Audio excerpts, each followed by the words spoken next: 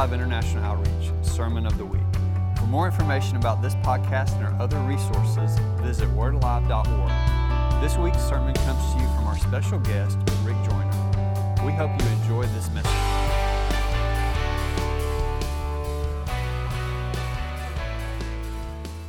I was just pondering, I remember it was almost 30 years ago that a friend asked us to visit his church in Fort Worth, Texas. His name was Jack Taylor. He was a real well-known Baptist preacher. I think at one time he was probably the most popular Baptist preacher, and I understand he had was a best-selling writer for a long time from the Baptists, but great guy, and I love Jack. So we traveled across town to, I was way over in East Dallas, traveled over Fort Worth to visit his church, and I got there, and it was amazing. A lot of people there. I said, Jack, this is great. How's your church doing? He says, great. This church is dying slower than any church I've ever pastored. And now that's happening in America right now. It really is happening. The church is dying in its present form. And I think the present form of church and church life has served its purpose. It's done great. It's gotten us here, but it can't carry us any further. There has to be radical change. And radical change is coming. I only have a few insights. You know, as much as we think we know, none of us know more than part. So you have to take what parts I share and put it together with what parts you know or others share. But, you know, the part that I've seen is just part. But one of the ways it's going to change, the really powerful powerhouse churches are going to be built on a foundation of koinonia, not ecclesia. Now, you know the difference. These are the two main words. I just recognized my friend Justice here. Aren't you Judge Parker right here? Good to see you again. I get focused before meeting people. I saw you walk by, but I don't recognize people until I break off that focus. I can stare you right in the eye and not see you when I get in that thing trying to hear the Lord and focus on what to do. And so don't be offended if I trip over you or something. But anyway, one of the ways we're going to change is to build on the foundation of koinonia, which is the way you pronounce that in the South. Its real pronunciation is koinonia. I get emails from Greece all the time about this, and they wear me out on this, but I think the South pronounces everything right anyway. You know, we take language and perfect it. And so, but I'm going to call it koinonia. We're in the South. I'm safe. But koinonia is more than just fellowship. It's translated fellowship in Scripture. It's translated communion, which is not just a ritual. It comes from the words common union. And but koinonia is really a bonding together to such a degree that the parts cannot be separated. They'll die if they separate. And that was what the church was established on. Don't you get the sense in the book of Acts that they were kind of making it up as they went? Okay, we got this problem. Let's fix it. What do we do? Okay, let's call them deacons. You know, and this whole major thing of church structure. But one of the most amazing things about church structure is its simplicity. But ecclesia speaks more to the structure of the church and the government and all that, which is needed. But I don't think we can get where we're supposed to go if we build on a foundation of ecclesia instead of a foundation of koinonia. And when you get the life flowing, when you have that bonding together and those who are called together, then you do need some government, you do need structure and all, but one of the geniuses to me of the church government is its simplicity. And but it happens because there's so much life there. We've got to start with the life. Now, I've tried to do it the other way, which I now call the wrong way. It's just getting the cart in front of the horse. And you can gather a lot of people, you can get them excited, you can get them mobilized. But I remember one time I had an experience with the Lord when he said, you know, you're not building churches, you're building franchises. So they all serve the same burger, the same Coke, and the same fries. And you know, the Lord will bless many things he won't inhabit. He'll visit many things he will not inhabit. But the first two disciples who followed him asked him what I think is still the most important question that we ask, that we start with. Rabbi, where do you dwell? Where's your dwelling place? Where do you want to live? You know, not just where do you bless, not just what you bless, not just what you visit. And we've enjoyed and had some major visitations of the Lord, but he didn't stay.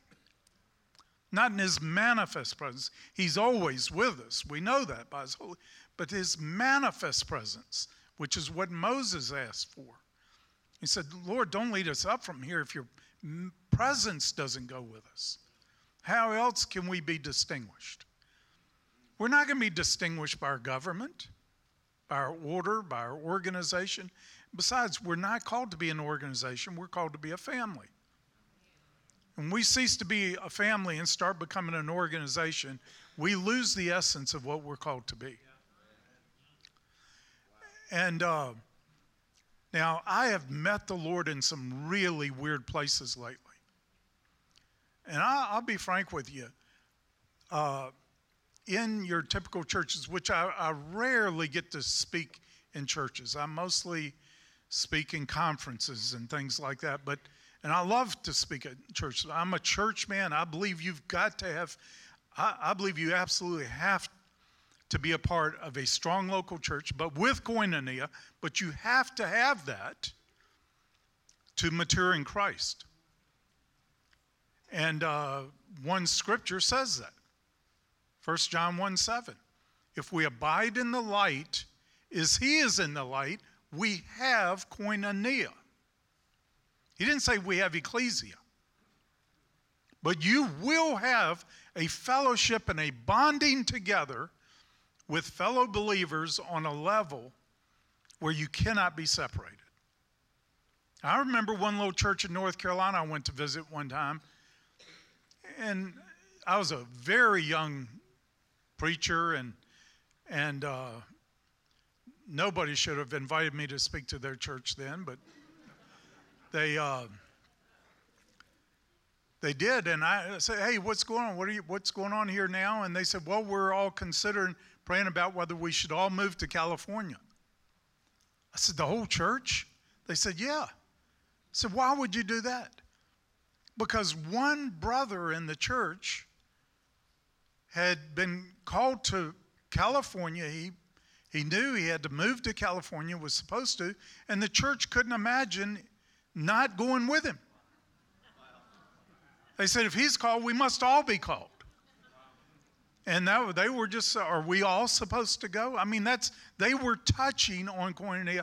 And I've only been in a handful of churches in the world, or fellowships, or anything where I felt like they're touching koinonia.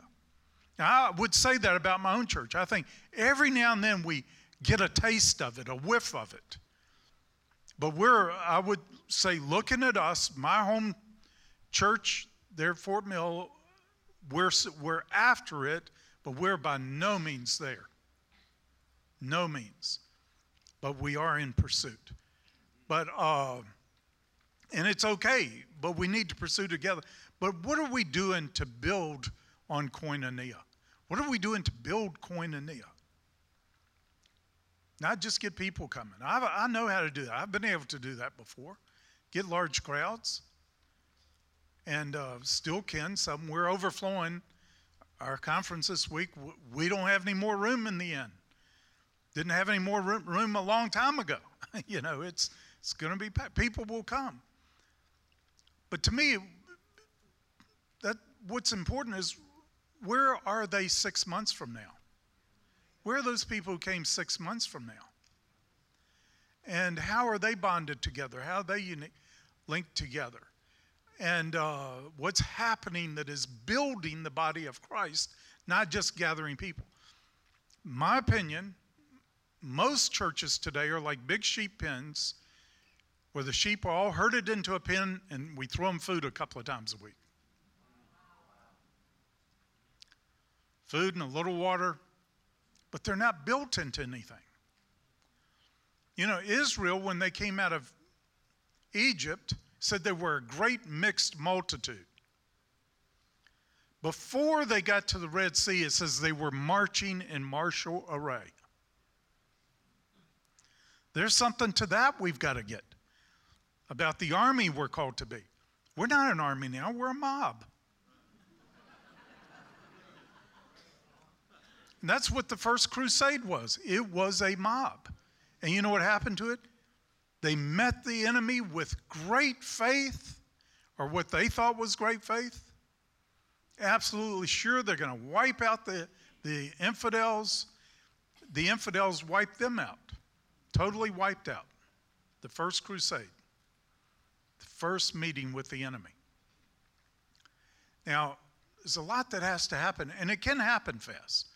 With the Lord, a day is as 1,000 years, and 1,000 years is as a day. He can do in one day what we think would take 1,000 years. But I think there's a way we've got to position ourselves, and there's certain things we've got to see, and we've got to understand the way we've been doing it is not working anymore. It is not working. Now, it may keep us going. It may be enough bread and water to keep us going till next week or whatever, but we've got to be built into a mighty force. And one of the encouraging things is, we're entering some of the darkest times ever. But that's when the Lord raised up the greatest prophets. That's when the greatest moves of God, greatest revivals took place in the darkest times. So I'm looking for a revival, and I can see it. I can see where it's going to happen and where it's coming, and I'm pretty excited about that. But I don't think this time he wants us to gather people just to keep on doing the same thing we've been doing.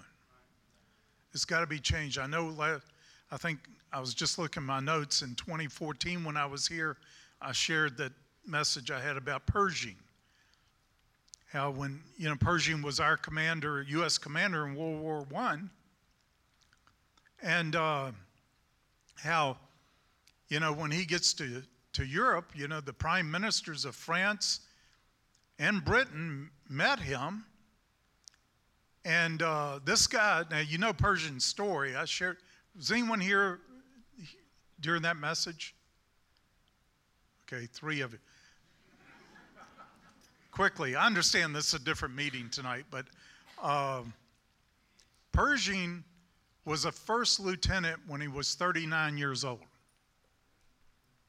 Oldest first lieutenant in the Army. He couldn't get promoted because he wasn't political. His devotion and his focus was to be the best soldier he could be. But to get promoted, you had to be political. You had to promote yourself. You had to know the right people, and that's why you got promotions in the Army at that time. He wasn't good at that. So he was the oldest first lieutenant in the Army, but his resolve was, he said, if I retire as a first lieutenant, I will be the best first lieutenant this Army ever had. And it was in, he got attached to the Rough Riders, Teddy Roosevelt's command in the Spanish-American War, and in the battle, up San Juan Hill, he distinguished himself for his courage and leadership, and he got promoted to captain, one more level. He's still a junior officer. Remained a junior officer until he was 44 years old. Oldest captain in the Army. Then Roosevelt becomes president. Near the end of his term, he remembers Pershing.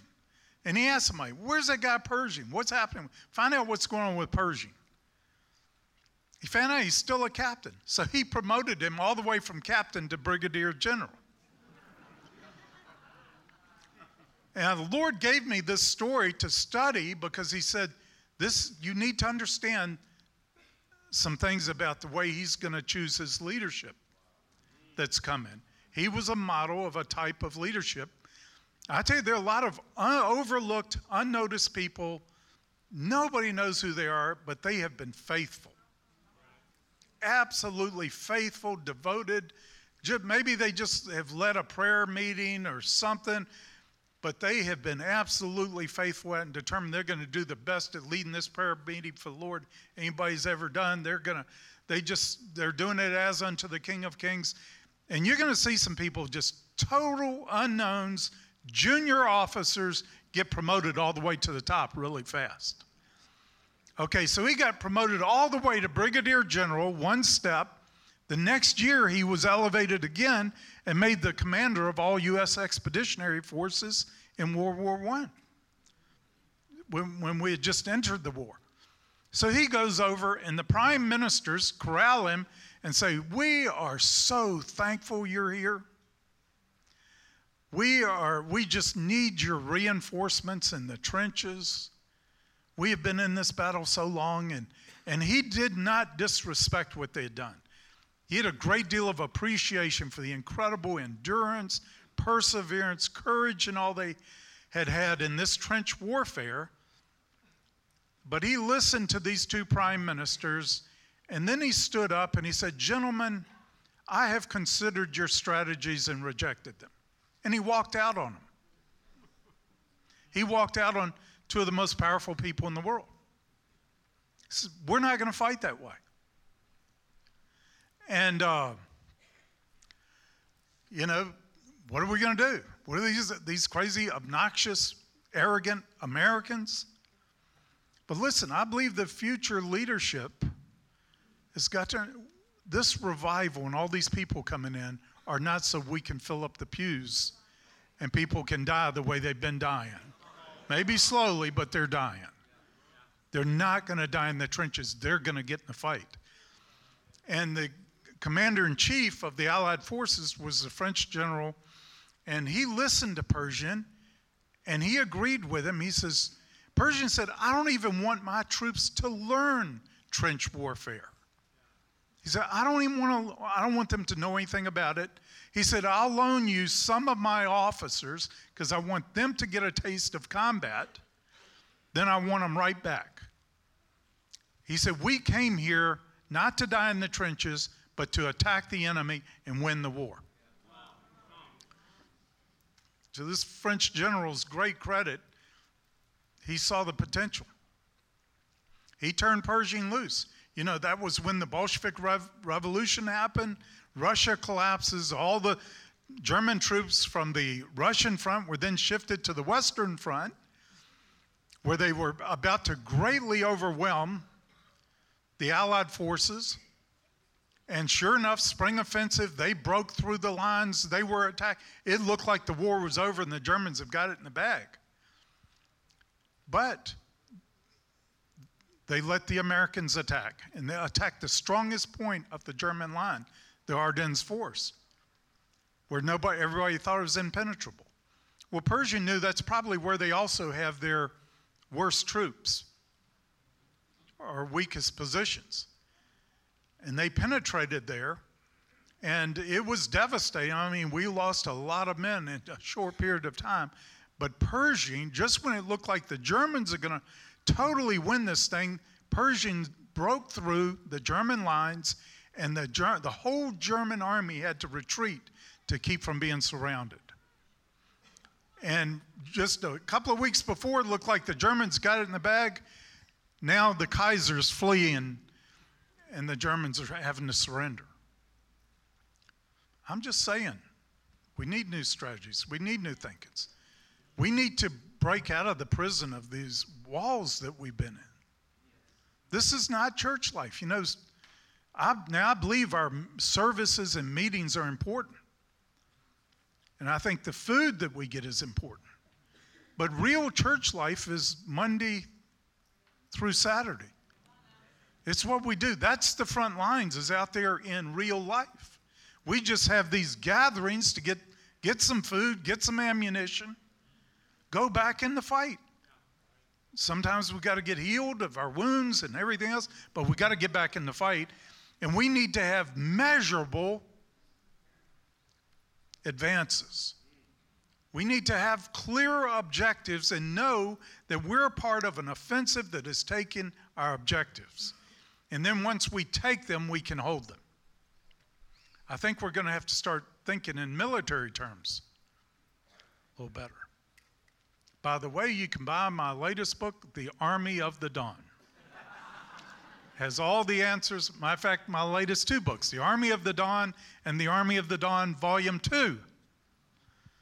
But this came from hours and hours spent with friends of mine who were top military leaders of ours, generals, and it is something I've studied military history most of my life along with church history because I knew this was coming.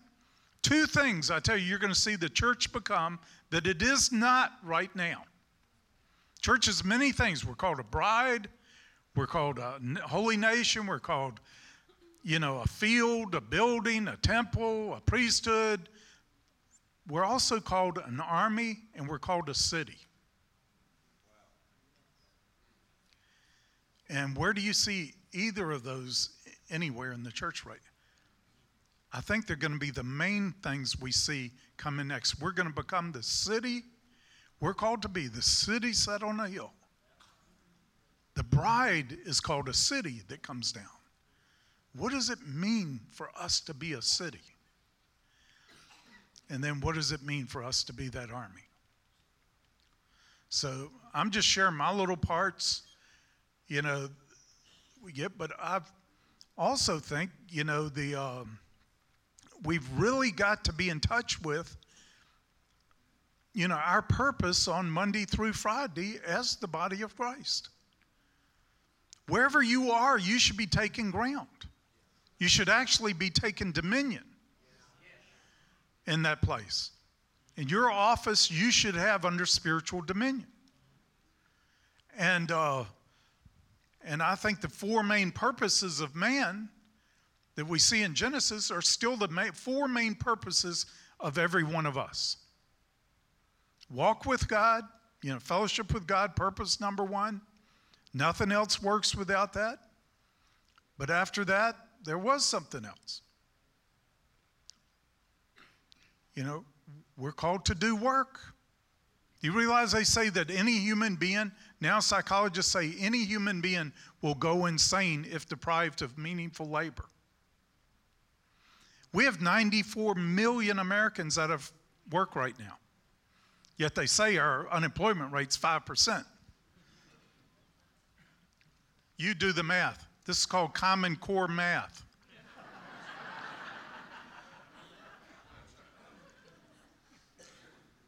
How can you have a third of employable Americans out of work, but our unemployment rate being 5%? It's a lie. It's a deception.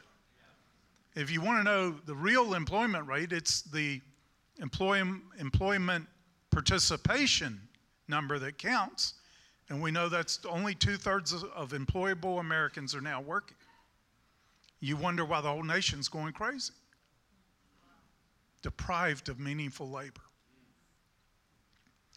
So we're called to do work. He said, cultivate the garden. You've got a job to do. You've got a purpose. Bear fruit and multiply. How many of you have a vision for having an insignificant life? He put it in us to do it and do it big. That's not ambition. Ambition's not wrong. There's nothing wrong with ambition. He gave it to us. put it in our heart. What is wrong is selfish ambition. That's what's evil, but ambition, all of us should be ambitious. We should be saying, I'm going to take over this neighborhood.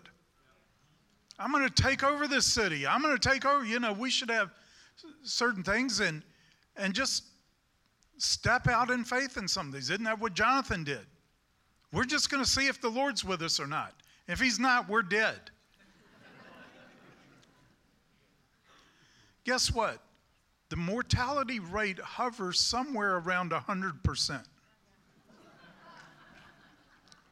You're going to die. Why not die at least trying to do something great? Why not get in a fight and just do something, I think if you start a revival and a lot of people get saved that God didn't intend to start, he'll forgive you. There are worse things you could be doing.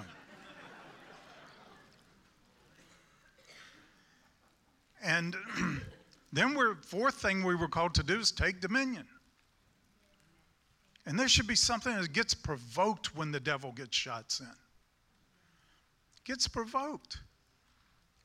But I love speaking to Christians and believers and all, but I've had the greatest anointing with total heathen lately. And one of them, I was invited to be a delegate to what's called the World Public Forum on Civilizations and Religions.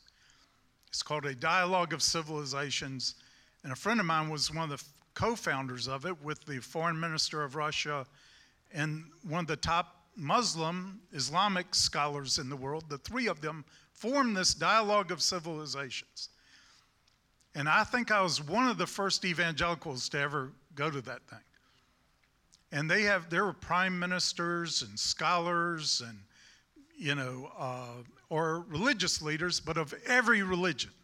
Top Hindus, top imams from every country, Islamic country. And we had top guys from terrorist organizations were there. Hezbollah and some of the others. And top rabbis, all in the same room from Israel. And they gave me, because I was friends of one of the co-founders, they gave me they give everybody a 10-minute slot that they ask to speak, but they only have time for 60 people to speak during this thing. And if you're a prime minister, they'll cut you off when you're 10 minutes up. But I was determined to preach the gospel. I said, I've got all the top imams, mullahs, about 60%, maybe 70% of the religious people there were Islamic. Or from the Vatican or, high churches in Europe mostly, and if they were Christians, and then Hindus and everything. I said, I've got to preach the gospel. I may not get out of here alive, but I am going to preach the gospel. I was just waiting for, how do I do this? I've got 10 minutes, how do I do it? And there were some obnoxious guys from the Hezbollah there. And everybody was just jumping them, and I shouldn't say everybody because there were a lot of people on their side, but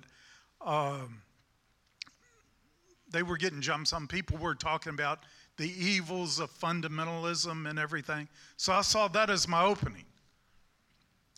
So when I got up, first thing I did, I shocked them. They hated me already because I'm a Christian and then I'm an American. I had 2 strikes. I stepped up to the plate with 2 strikes. I could see those spiritual stones in their hands. And I apologized to them. I said, first thing I want to do is I want to tell you how sorry I am for the spiritual pollution and filth that is coming out of our country, out of Hollywood, out of some of the stuff that's being exported all over the world and defiling the world. I said, I am really sorry about that. I said, I'm thankful to be American, but I am really sorry for this spiritual pollution that's been coming out of my country. And I am. This is evil. And it's like they weren't expecting that. And then it just happened to be right after the 2008 crash, which I said, I got another little thing we got to apologize for. We kind of created this earthquake throughout the world's economy. But we'll fix it. Don't worry, we'll fix it. But then I said, the fundamentals, I understand what you're saying, but I said our problem with our faith, Christian faith, is we're not doing the fundamentals like we should. We've abandoned the fundamentals. I said those who are the greatest in any field, those who are the best in any field, sports, business, government, anything, they're going to be the ones who do the fundamentals the best, who do the basics the best. And I said, we haven't been doing the basics best, and the basics of our faith is loving God and loving each other. I said, we're not doing that too well. And then I got into how much God loved us, how you can't see anything about God without loving him more, because he is love. I don't think you can ever see anything about God without loving him more, if it's truth about him. And how this is our main calling and our main job description as human beings, what our faith sees, our main job description that determines if we're a successful human being or not, how much do we love God? And then how much do we love each other? And look how much he loved us, giving his own son for our redemption. I saw tears well up in their eyes. The Quran does not have the word love in it. That's not a concept they have. God doesn't love them. And they can never measure up to their God. They can never approve. The only way they can be guaranteed that they're going to be in paradise is blow themselves up and a bunch of other people. Be a martyr somehow. It's the only way they can be sure of their salvation. It's a terrible thing. Well, I went after it. I knew I went way past my 10 minutes. I kept looking at the moderators. Finally, I asked them, I said, where's my time? They said, keep going, keep going. So I did. I just kept going. Then they said, will you take questions? So I did. You can't believe the questions I got. And then after that, I could not eat a dinner. I couldn't go to the restaurant or anything. We were in paradise, I tell you that, where they hold this thing. But I would have just a bunch of them wanting to eat with me and talk and ask questions. And I bonded with some of these terrorists. It's like I even invited them to come to our place, hoping they couldn't get through security.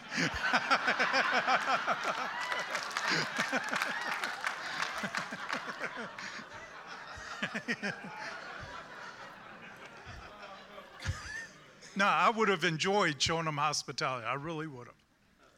Because I think God does love them. And I tell you, what I appreciate about these people, they want God so bad, they would blow themselves up.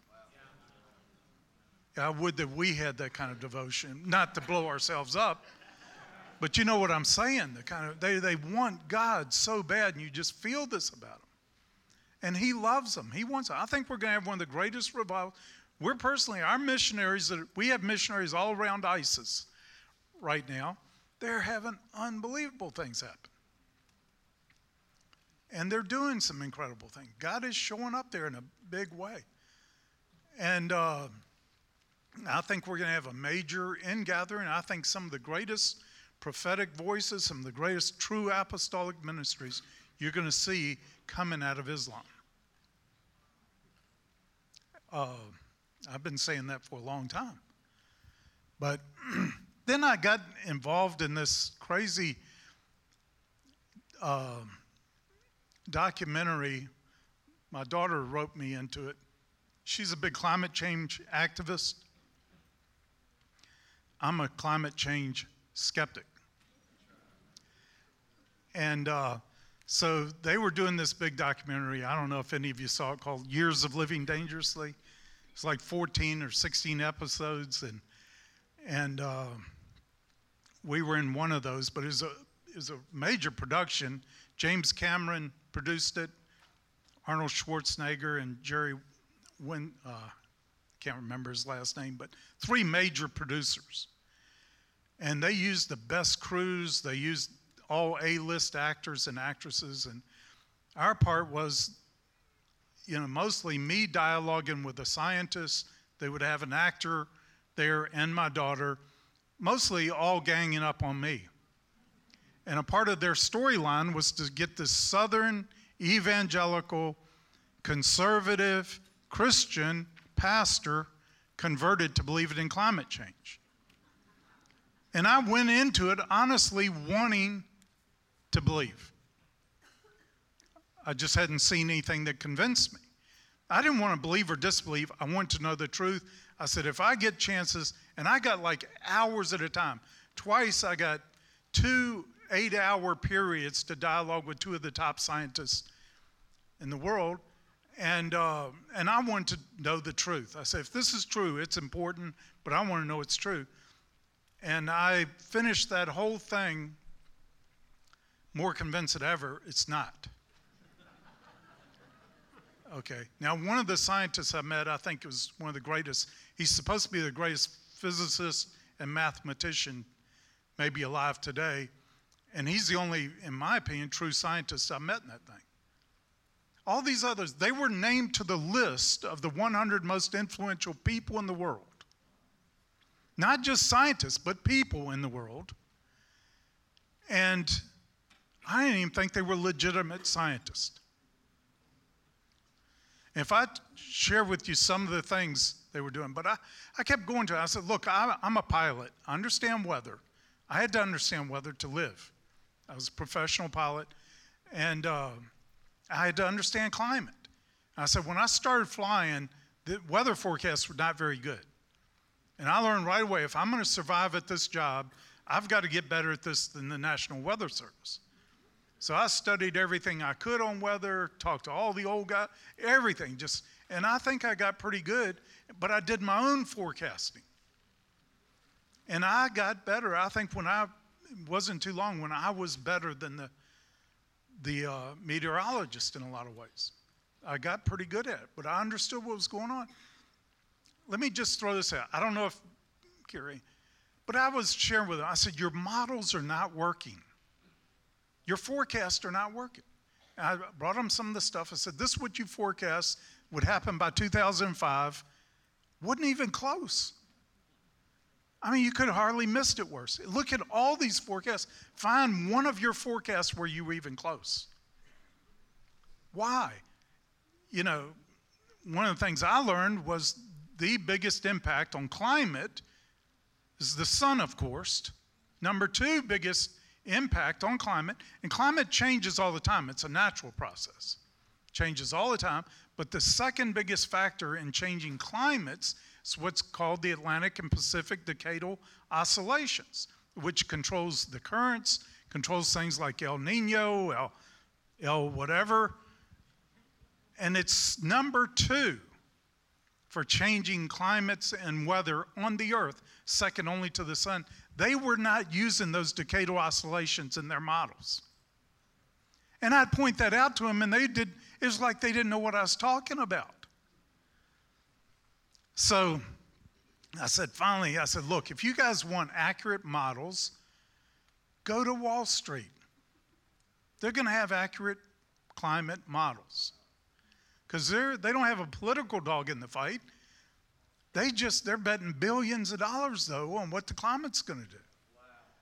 I said, you will find. So they wouldn't do it, so I did it. I called up my friend, who's one of the top economists, I think, in the world today.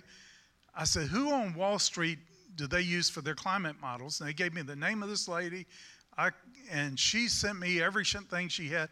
Her models were unbelievably accurate. Unbelievably accurate. She was basing sun first, decadal oscillation second. This one thing. So I'm just saying, by the way, you guys know this, in the South, you can say almost anything to anybody, just finish it with, I'm just saying, and you can get away with it.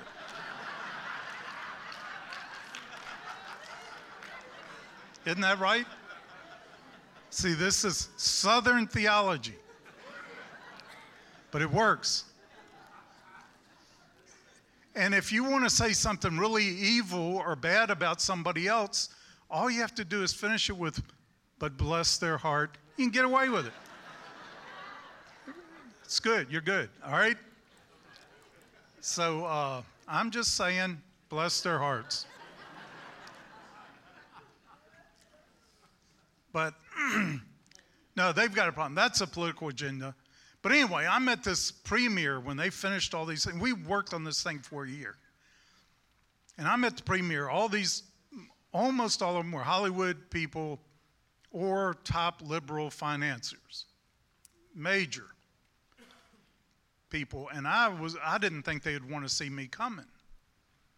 And I didn't want to go, but I was going to go there to protect my daughter from all these liberals, which I hadn't protected her very well from when I let her go to University of North Carolina. I'm just saying, bless their hearts.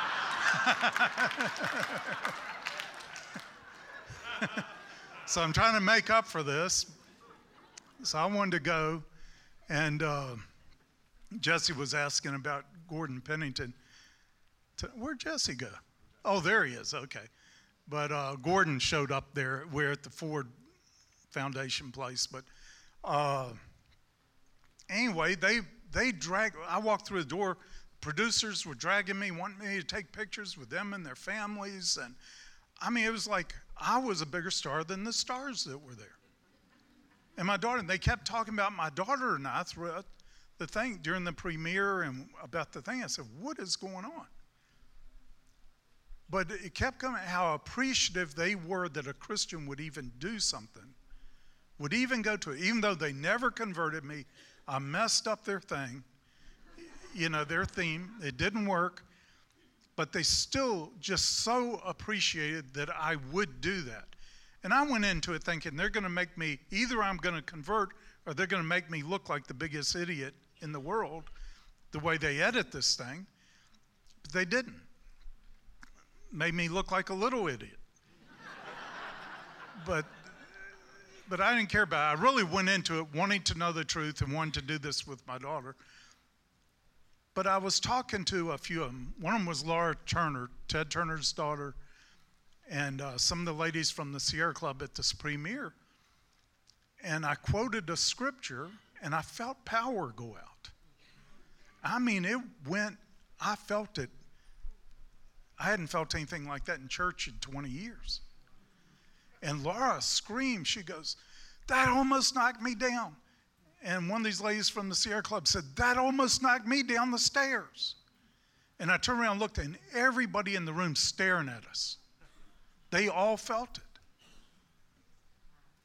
I spent the rest of the night. I was the last one to leave, I think. People lined up wanting to talk. And then I went back to my hotel room and I said, Lord, I didn't think you'd go to something like that.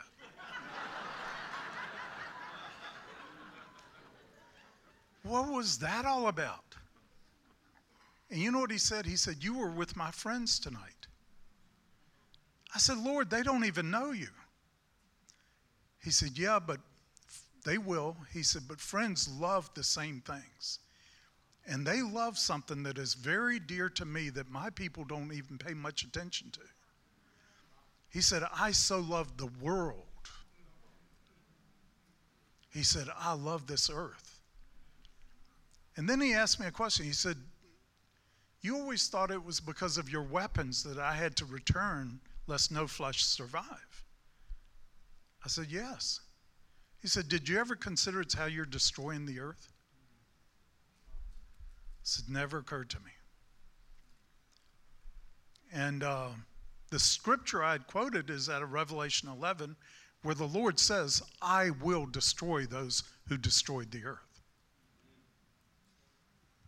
Now this is something too we have really got to take seriously. And I felt a bonding with these people, almost like the terrorists. I think there was a common thing there. But I'm just saying, but I was over in Atlanta. Laura had wanted to have this big lunch, and she brought in a bunch of people. And so I went over to Atlanta, this thing. And one of the guys who was a producer for 60 Minutes, some of you, that thing's been on forever, but one of the producers, 60 Minutes, he came down just to meet me for lunch. And he came running across the room, hugged me like a long-lost friend. And I hardly even remembered him through this thing because, we dealt with so many people and all. But there was some kind of bonding that took place. Something where I still today think of some of those guys, from that World Public Forum. I miss them, and some of those guys. And they're still asking me to do stuff with them. They want to do another whole thing now. They want me to convert this time, but I want them to convert. I got a lot of letters or emails from them after that thing thanking me for not compromising. And why not? He who's in us is much greater than he who's in the world. And listen, we're under an onslaught right now. We can easily push back. It can easily be pushed back. Lord, one of the words he gave me for this year was, this is the year that the devil is going to overplay his hand. And it's going to be obvious. And I was sharing with Kent and a little while ago, and we were talking, Jesse and some of these guys were about Common Core curriculum. Have you guys gotten into what that is? This is so bizarre. If the devil has ever overplayed his hands, trust me, it is in this thing. I just did 5 television programs with Don Brown, who's the guy who wrote the book Treason. They're doing a movie out of now. But Don was a Navy JAG lawyer, one of the best investigative lawyers I've ever met. He went after this Common Core just to understand it. He didn't know if it was good or bad or whatever, just felt compelled. You cannot believe the stuff he is in this Common Core thing. Now, let me give you a 5-minute thing on this. This will be worth the price of admission tonight. Okay? This is something we have got to go and do your own study of it. Do your own investigation. If you watch these programs, we'll post them on our prophetic perspectives. You're going to be shocked. I mean, you are really going to be shocked. But Don, he's great at presenting the evidence and where it comes from. But let me just share just a couple of things about it. In the literature section, they removed all the classics. None of the classics are in there for reading or anything. You know what they got in there? Obama speeches. Executive orders. Now, how many kids, have you ever read an executive order? I had to read, I've read whole bills. I read the whole health care bill. And I should be considered a true Christian martyr. I don't know of a worse torture you could go through than that thing.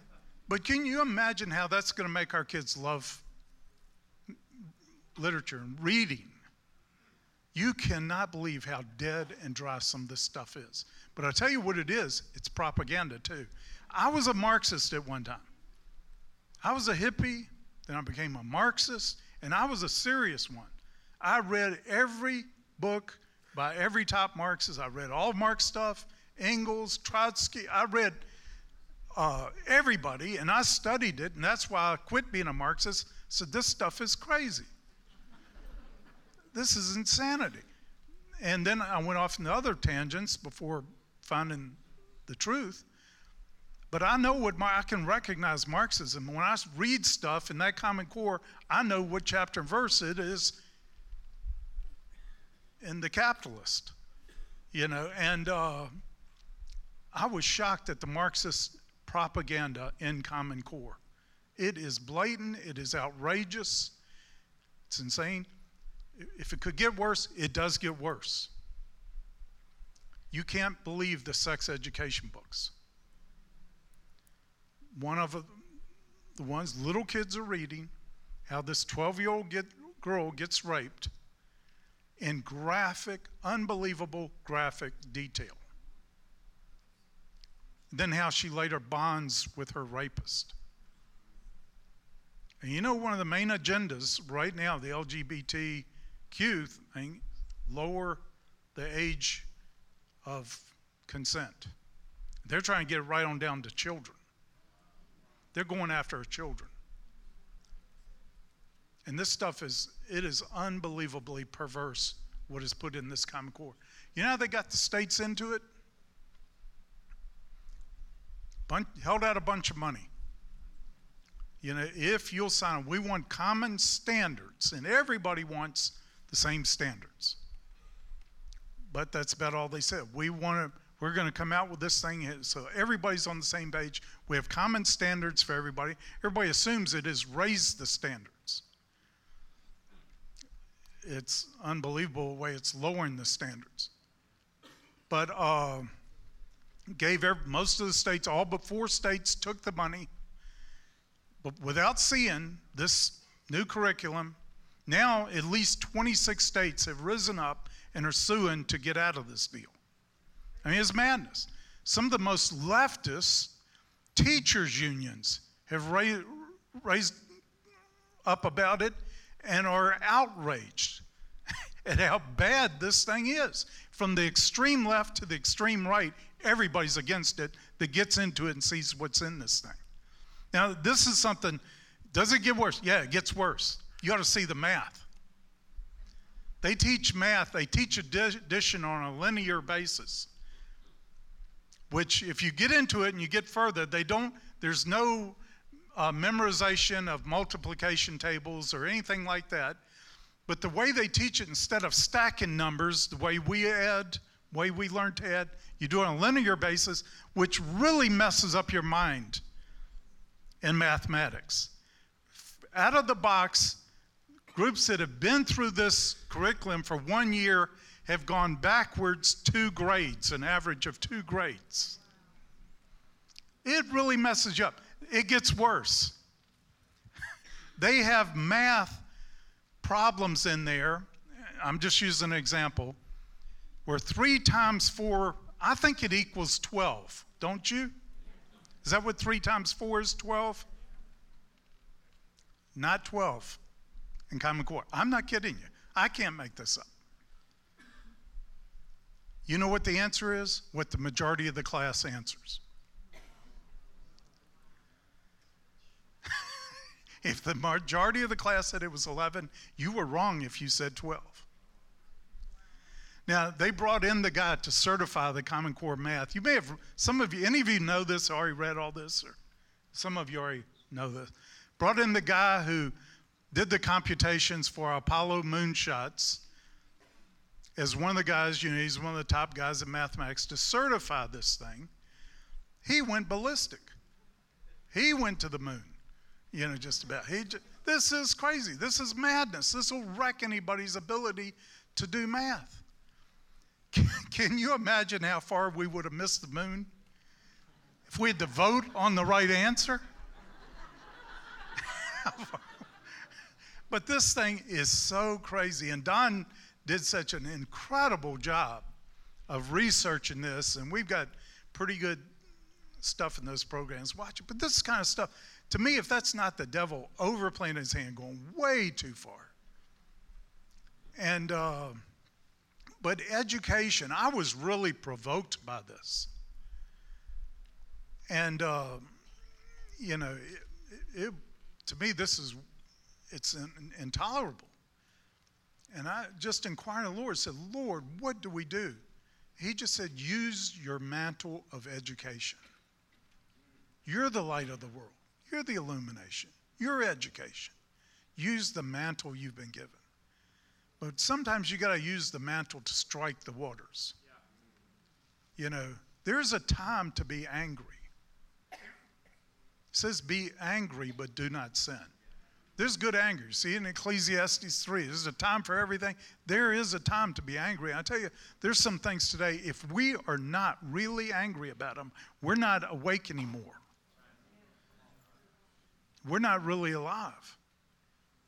And we've got to, I believe, stand up and speak out.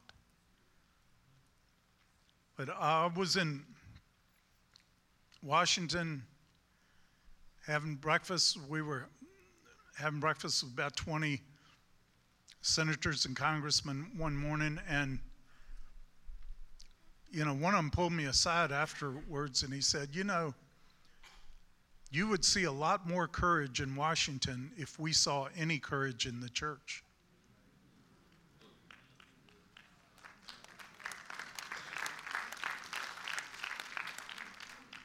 Where's the courage? Donald Trump, is brought out how one of the things he wants to do is to remove the 501c3 restraints off of the church. I don't think it's constitutional anyway, the 501c3 stuff, but I said, wait a minute. He was making the point, I think it was a good point, that some bum down on the street can speak and influence society and culture more than a pastor now, because a pastor is muzzled by these 501c3 laws. And there's some truth to that. But I said, no true pastor has been muzzled by that. No true pastor is going to not tell the truth because he's afraid of losing his tax-exempt status. No true watchman is going to be silent and not sound the alarm because they're afraid of losing their tax-exempt status. By the way, name a church anywhere that has lost its tax-exempt status. I'm part of that group. Several thousand pastors now. Once a year, we preach a sermon that violates all the things in there and then send the sermon to the IRS. Say, come get us. They've never gotten anyone. You know why? They know it's unconstitutional. But there's we've got to stand on what I think God gave us in our Constitution. And if we won't stand for these basic rights, we will lose them. And if we don't stand in, who are we? What are we doing up here if we're not speaking the truth that is relevant to the times, to what people are facing now? We're losing our ultimate liberty and our ultimate freedoms right now. Let me just throw out a couple. I'm sure Judge Parker knows this.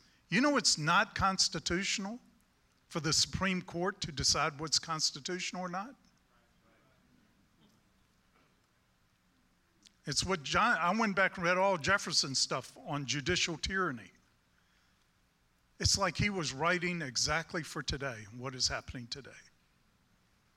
Where one judge, it doesn't the Constitution say whatever's authority not specifically given to the federal government is reserved to the states and to the people. Mark the decline of education from when the federal government got in the education business. I think you can mark that decline from the same year that they formed the Department of Education in the federal government. They weren't given that authority by our Constitution. The states are going to do a whole lot better with that. And the communities with their people. But, we've got to stand up against these things. And to me, the evil that has been done and the shredding of our Constitution has been done mostly because of the ineptitude of the opposition. If somebody had stood, things could have been very different. And that's why everybody's so mad at their political party. These guys promise they're going to go there and do this stuff. They get there and they morph into something entirely different. Don't do a thing. So what good does it do to believe the right things? And I have to admit, because this is when I talk to someone, this is what I say. It's not enough to believe the right things. You've got to have the courage to stand for it. If you don't stand for it, you're not doing any good at all. And who's the first group that gets thrown into the lake of fire in Revelation 21? The cowards. The cowardly. We've got to stand for the truth. You're going to make a lot of people mad. Lord told me when he sent me into ministry, he said, if you do my will, you will continually have he called it a large swirl of disgruntled people around you. And people mad at you. So I have been really successful in the ministry he has sent me to. Because I always have a lot of people really mad. I tell you who I'm afraid of being mad, though. It's getting there on that judgment day and hearing you were a shepherd and you didn't protect my sheep. You were a watchman and you did not sound the alarm. That's the only fear I live by. You're going to have people mad at you for anything you say. I'm just saying.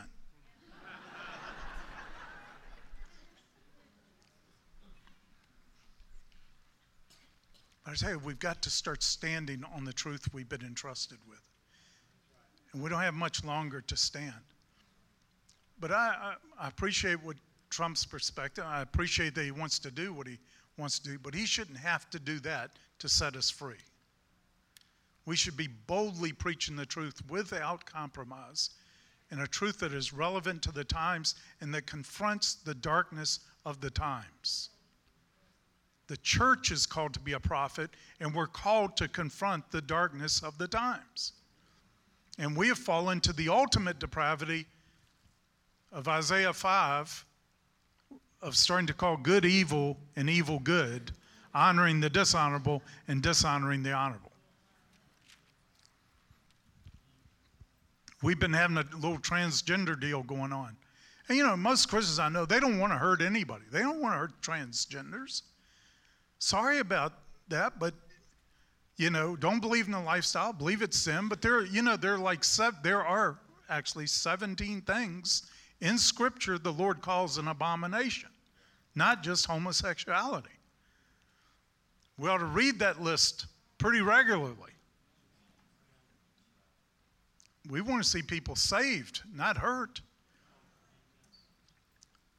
But we've got to rise up against the tyranny of the minority, where 0.1% of the people are offended and demand their rights and take away the rights of the other 99.9%. How long are we going to let this go on? And we've got to start recognizing that if we're not offending people, we're not doing our job. Find one thing that Jesus did in the Scriptures that he didn't offend people. Find one miracle, find one thing he said that didn't offend people. Somebody didn't criticize him, accuse him, or anything else. I've been looking for that one thing. No, it comes with the territory if we're going to walk in the truth. He said, "Woe to you when all men speak well of you, for that's the way they spoke of the false prophets." If we're afraid of people getting mad at us,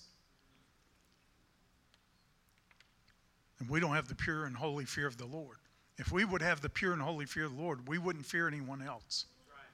If we've seen the King of Kings, what is any man on earth? What are presidents? What are earthly kings?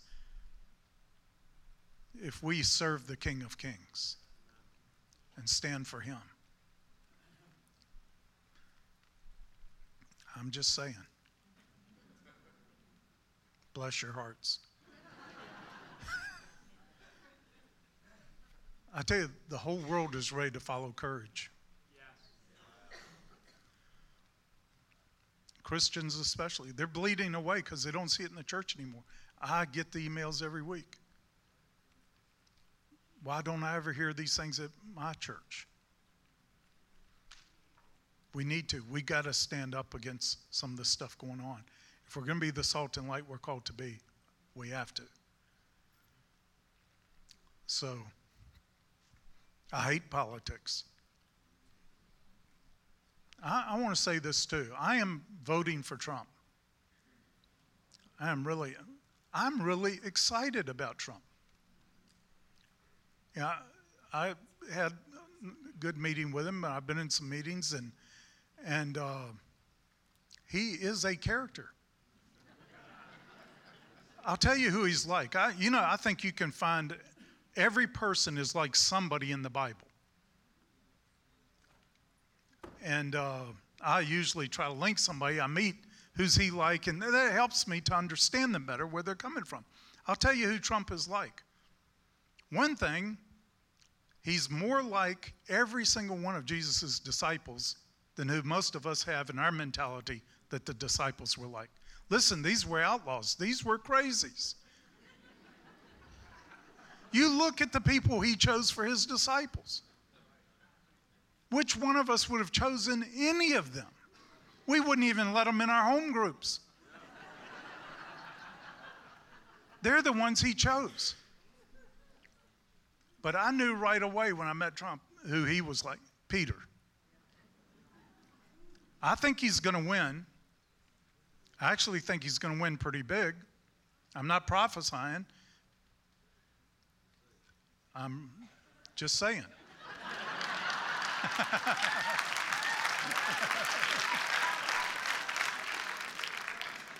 But he's like Peter. And you know, Peter received one of the greatest blessings ever in the whole Bible. Jesus himself said, "Blessed are you, Peter. Flesh and blood didn't reveal this to you, but my Father in heaven. This is what the church is going to be built on. Here are the keys to the kingdom." Give you the keys to the kingdom. It looks like 2 minutes later, he's calling that same guy Satan. Get behind me, Satan. 1 minute he's steering straight from heaven, the next minute he's hearing straight from hell. And you know what? Years later, he's doing the same thing. He's still doing it. Have you ever recognized that some of the people who create the greatest advances make the biggest mistakes? We want to throw them out. Those were the ones Jesus looked to build his church on. And years later, the youngest apostle has to rebuke him to his face. He's still making mistakes, but Jesus did not take the keys away from him, because Peter would use them. I think our mentality of Jesus needs a little adjusting. He was fierce. He was hard. He had some insults that, in my opinion, were even outside of Trump's. This poor woman just wants her daughter healed, and he says, "Is it right for me to give the children's bread to the dogs?" That was an insult. That was an unbelievable insult. And think of this. These guys, these are tough characters. They've been with Jesus 3.5 years. The night before he's crucified, they are so afraid of him, they're afraid to ask him a question. Remember, John, you ask him. He called me Satan. He didn't call you Satan. You know what I mean?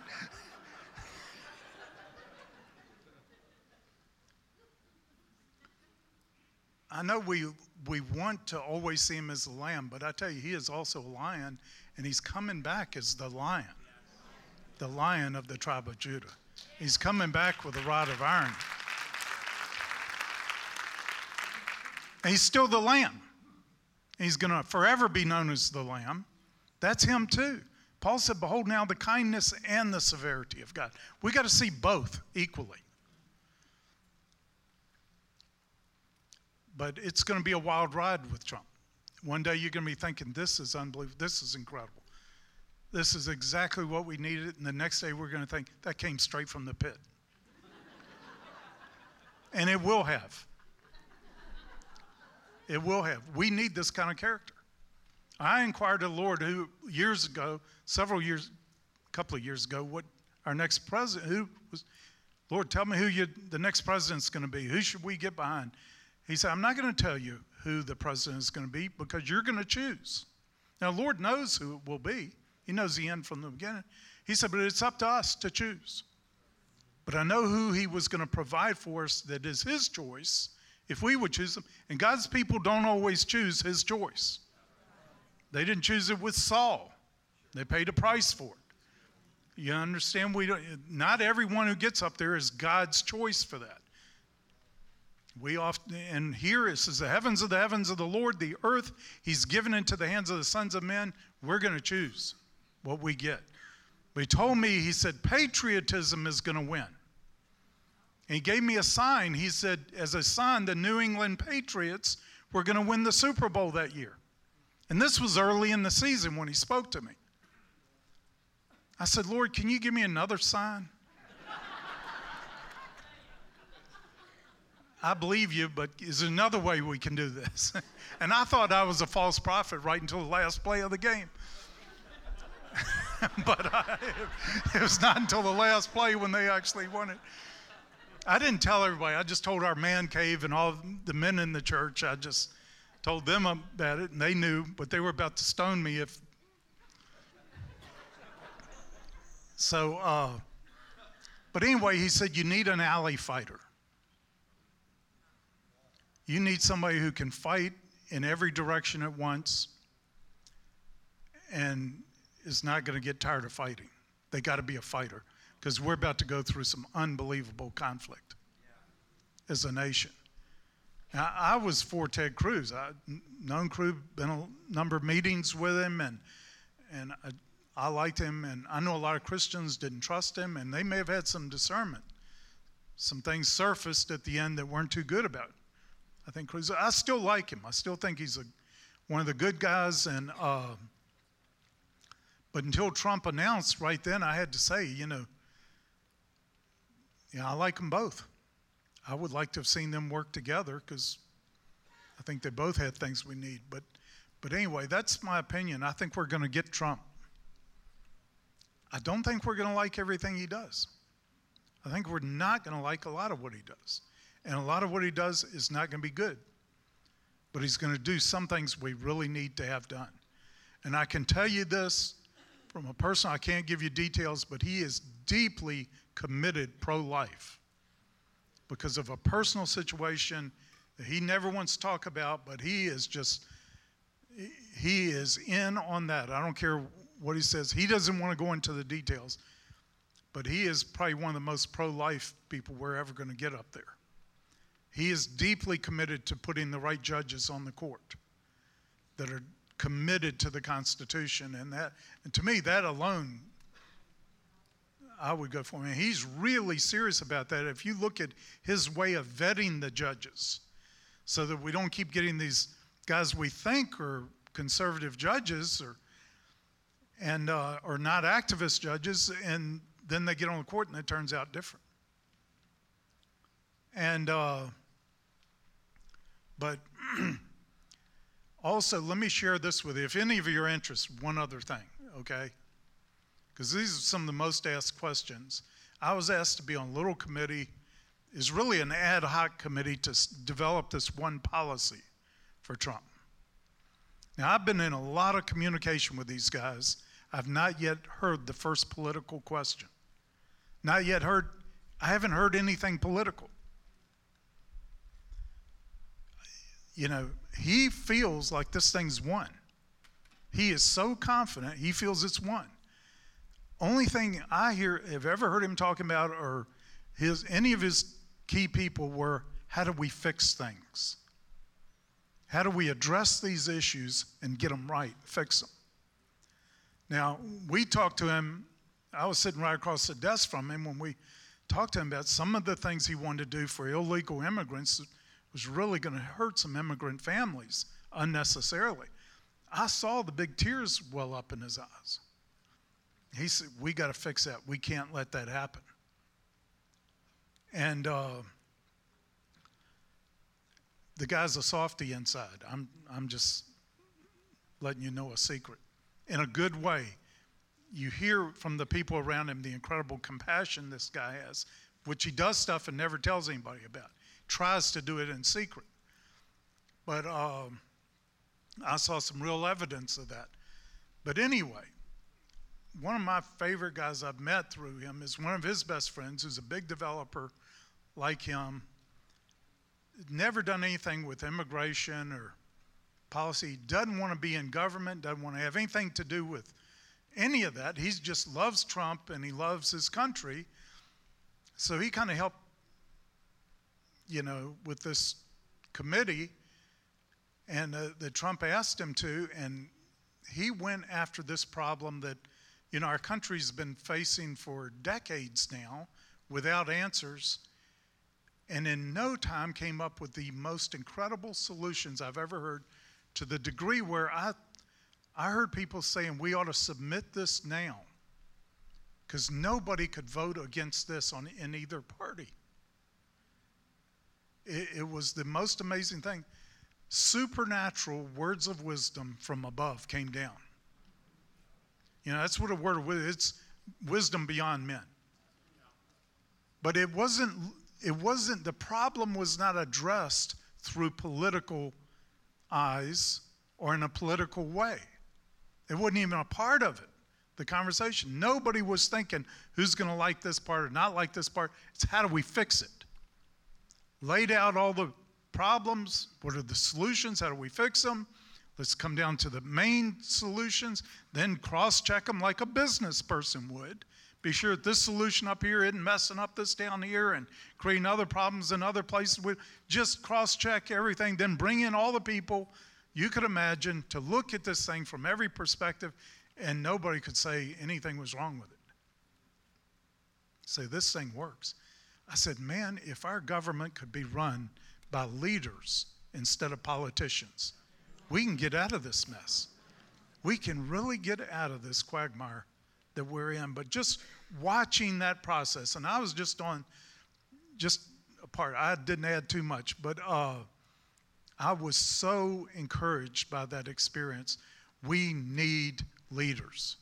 We need leaders in the church who are not politicians, who make decisions on what they're going to preach on what the people need, what God is speaking, not what somebody's going to like or not like.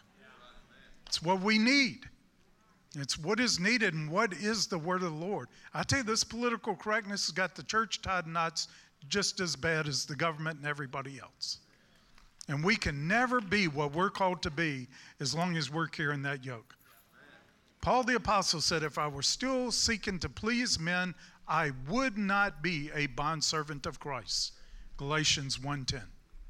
I think the degree to which we are compelled to please everybody or anybody but the one we're called to serve, we have compromised our service to him, to that one. We will not be a bondservant of Christ. So, I'm getting ready. I'm mad. I was so angry at this Common Core, what they're trying to cram down our children's throats. You know what else they did? They're changing the SAT test so that you won't be able to pass SAT unless you go through the Common Core.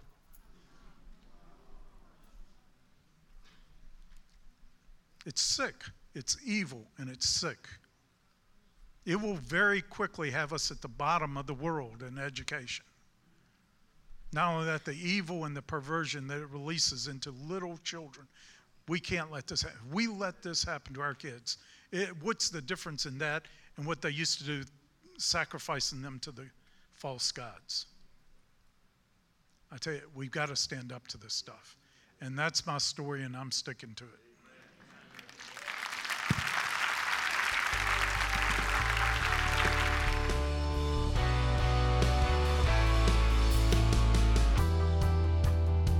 Thanks for listening to our Sermon of the Week. Visit wordalive.org for more content from Word Alive International Outreach.